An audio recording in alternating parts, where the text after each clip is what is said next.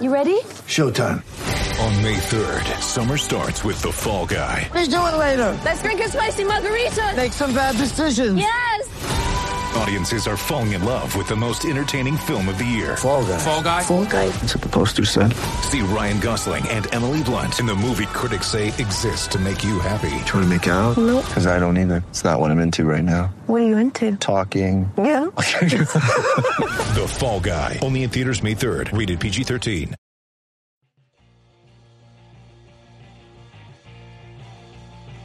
You're listening to the E2C Network, podcast by Auburn fans for Auburn fans. Brought to you by the Auburn Uniform Database. Visit them at auburnuniforms.com.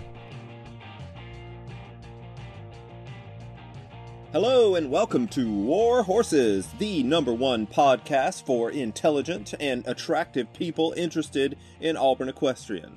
I am your host, Auburn Elvis. Man, it is so good to be back. I hope everyone had a happy holiday, and also that 2020 is starting off well for you. It seems so long ago that Auburn equestrian was just whooping up on the supposed #2 Georgia Bulldogs. Well, 2020 is here, and we are about to begin the second half of the season. Auburn is 7-0 and is the only undefeated NCEA equestrian team in the country. And we are looking forward to picking up right where we left off. But before we talk about the upcoming meets, let's talk about awards. Now, if you recall in our last podcast, I just gave a big old blanket congratulations to blank shout out because I recorded that one before the monthly awards were announced. So now, let's go back and make some specific mentions. First, Terry June Granger was awarded the SEC Reigning Rider of the Month for November. She won the reigning MOP at SMU and at home versus Georgia. So congratulations to Terry June. Next, we have Megan Napick, who was both the SEC and the NCEA Fences Rider of the Month. Megan had consistently outstanding performances in all of her November meets, winning her fences points handedly at all three, SMU, Texas A&M, and then Georgia at home. Now, along with them, many other Tigers have been winning individual awards outside of their Auburn careers. I have a list here of all the things and the shows that they have won and been in, but honestly, I don't really know how prestigious any of these are. So, instead of me just reading out this big long list of stuff I don't understand and then pretending what I know, what it means, I'm just going to say this, that we should all be very, very proud of how Paige Mathis, Alex Paulette, Anna Claire Smith, Taylor St. Jacques, and Ava Stearns represented the strength of the Auburn jumping seat program. And we can also be very proud of how well Taylor Searles, Olivia Tardoff, Peyton Hall, Kara Kaufman, and Deanna Green have performed in their various Western competitions. So, good job, ladies. Now, right before Christmas, athletes representing several of the Auburn varsity programs competed in the highly competitive Gingerbread House competition. Auburn's equestrians Mary McDaniel and Megan Knappich submitted a very, let's say, modern, impressionistic interpretation of what a gingerbread house should look like. And they finished a very strong second in the voting. So, good job, ladies. Also, the Auburn Equestrian Program overall was honored at the U.S. Equestrian Annual Meeting. A few years back, U.S. Equestrian added a collection of awards so that they could recognize the various intercollegiate equestrian competitions that go on, and Auburn won the Pegasus Award for last season's perfect NCEA National Championship run. So, yay us. One more mention here. Every year, the NCEA selects 8 former equestrian athletes that embody noteworthy achievements in various areas. Those areas are, business, community engagement, education, the equine industry on the rider-trainer coaching side, the equine industry on the business side, health sciences and services, media and communications, and just general young alumni. Yay, they give you an award for being young nowadays. Oh boy. So I guess these awards are kind of like a Captain Planet situation where they get everybody together, they give them rings, and they can summon like a giant superhero horse or something that will save the day. But anyway, Auburn alumni Susan Dennis Gordon has been named the Distinguished Alumni in the area of business, which I think we can all agree that is probably the most important one. Back in 2013, Susan founded her own pottery company, and she has grown that business to where now she employs 17 different artisans, and their products are carried by over 130 retailers all across the world. So it is good to see another Auburn equestrian alum making her mark on the world and putting her Auburn degree to good use. So War Eagle, Susan. Now, let's talk about recruiting. I also mentioned in the last podcast Auburn's initial signing class. Since then, we've actually added 4 more signees to the 2020 class, and they are as following. Riley Montgomery of Opelika, Alabama on the western side. Haiti Joe Tucker of Grafton, West Virginia, also on the western side. Then, on the jumping seat side, we have added Grace Pearson of Seattle, Washington, and Gracie Sullivan of Montgomery, Alabama. So, all total for this class, Auburn has added 7 new Western riders and 4 new jumping seat riders. So welcome to Auburn, ladies. Now, let's take a look around the sport. Lots of things are going on, and unfortunately, some of them are kind of bad news. The NCAA held its annual meeting this past weekend, and there was some interesting stuff that affected Team Equestrian. Team Equestrian has been an emerging sport for the last 17 years at the Division I and Division II levels, and the sport has been growing because of that. And the hope is that someday it'll become full-on championship level sport across all the divisions. Well, right now, it's currently not really recognized by Division III.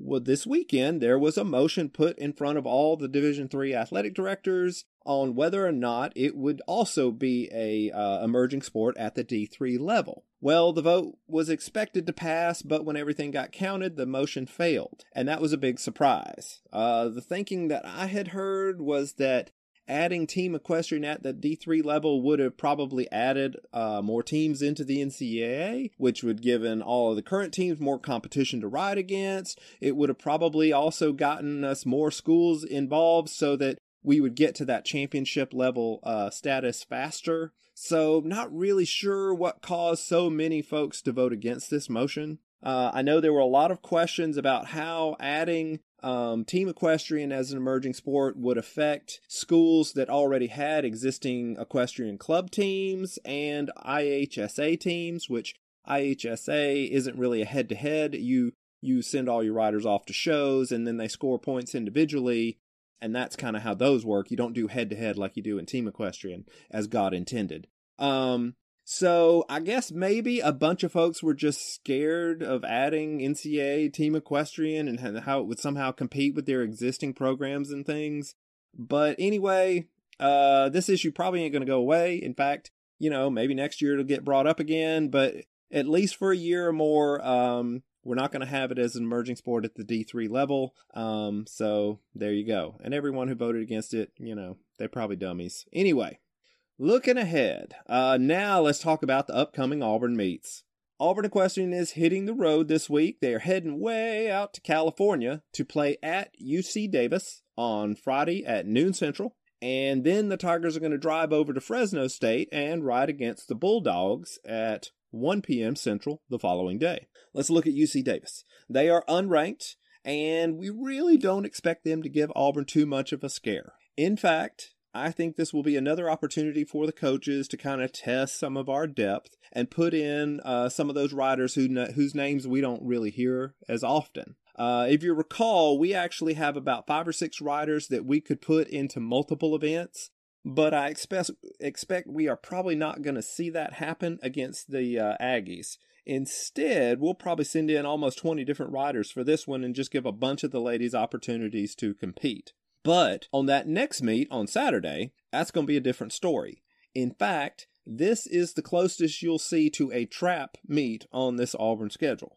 Fresno State is the number 4 team, but you take that with a grain of salt because right now, really every team below Auburn just keeps losing to Auburn, so they keep shuffling new teams in there, and this time it's Fresno State that has risen up through the shuffle, and now they get a chance to ride against Auburn. So they're number 4 basically because the rankings folks really don't have anybody else that they could put in there that hadn't lost Auburn yet. So Fresno State is number 4, and they actually have really good riders on that western side. Let's see. They have actually upset at home. They're real good at home. They're not good on the road, but this is a home meet for them, so this is where you got to watch out. They've upset Texas A&M, Oklahoma State, and Baylor at their place, so Auburn has got to be focused on Saturday. I don't think we're going to hold back any of our top riders. We're probably going to see, Taylor St. Jacques and Deanna Green, Langmeyer and Stearns. They're probably going to ride in, all of them are probably going to ride in multiple events on Saturday, because that's typically what you see when we face these highly ranked teams. So when you look at each individual event and how that's probably going to shake out, Auburn, of course, is ranked number 1 in every individual event. Fresno State is actually ranked number 2 in the individual reining event. So that could be a very close contest. They're actually led by a freshman, Bailey Alexander. She is undefeated so far this year, and she holds 3 MOP honors to her credit. So she is quite good. So it will be very interesting to see who ends up riding against her and how that individual head-to-head goes down. Fresno is also very strong in the horsemanship event. They're ranked number 4 in the nation in that individual event. So in reining and horsemanship, they're real good on the western side. They're not very good. They're not even ranked on the jumping seat. So we should clean up points on that jumping seat.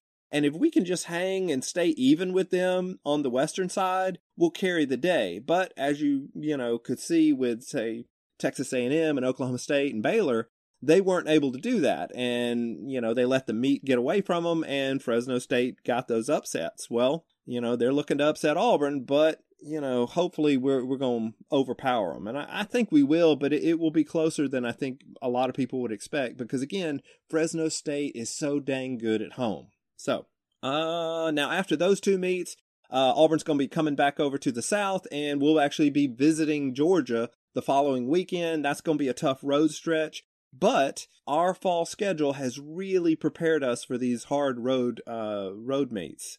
If you remember, we rode against 5 different teams on the road in the fall, and so that experience is really going to carry over into this spring part of the season. So Auburn really did a good job scheduling this year. I mean, just the way it all started, going out and playing at UT Martin, playing 2 teams, one at their place, and then Oklahoma State, it was a neutral site, and then having that real tough visit into Texas where we, had to face a Texas A&M team at the top of their game. All of that really set Auburn up well to compete here in this spring season, when this is probably going to be our toughest road stretch, where we've got, this trip out to California followed up by a trip to Georgia.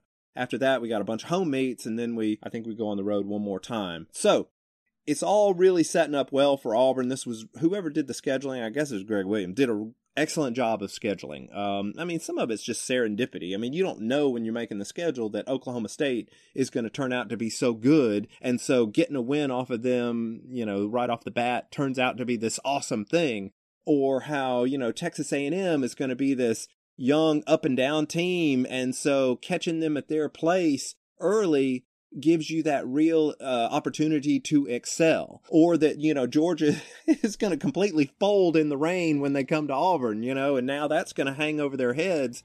The next time they play Auburn, they're going to be thinking, oh my gosh, we got embarrassed when we went to Auburn, so maybe they try too hard, or, So, again, this schedule has really been set up well for Auburn. So I'm very, very optimistic on how well Auburn's going to do in the spring section. But we'll talk about all that as it gets closer. In fact, by the time we talk again, we will have had, 2 more meets that we can talk about. And then we'll also have the upcoming Georgia meet to talk about. So that is all for this podcast. Be sure to follow Auburn Equestrian's progress this weekend online. The Auburn Twitter account's going to be live tweeting both of those meets.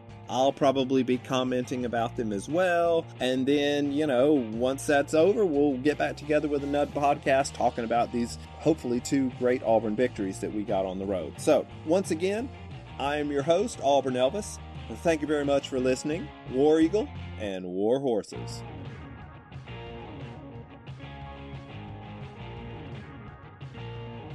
Before you get out of here, we want to remind you of a couple of things. Head over to e2cnetwork.com, our website where you can find everything that you'll ever need from us, podcasts, blogs, and even ways to help support the show.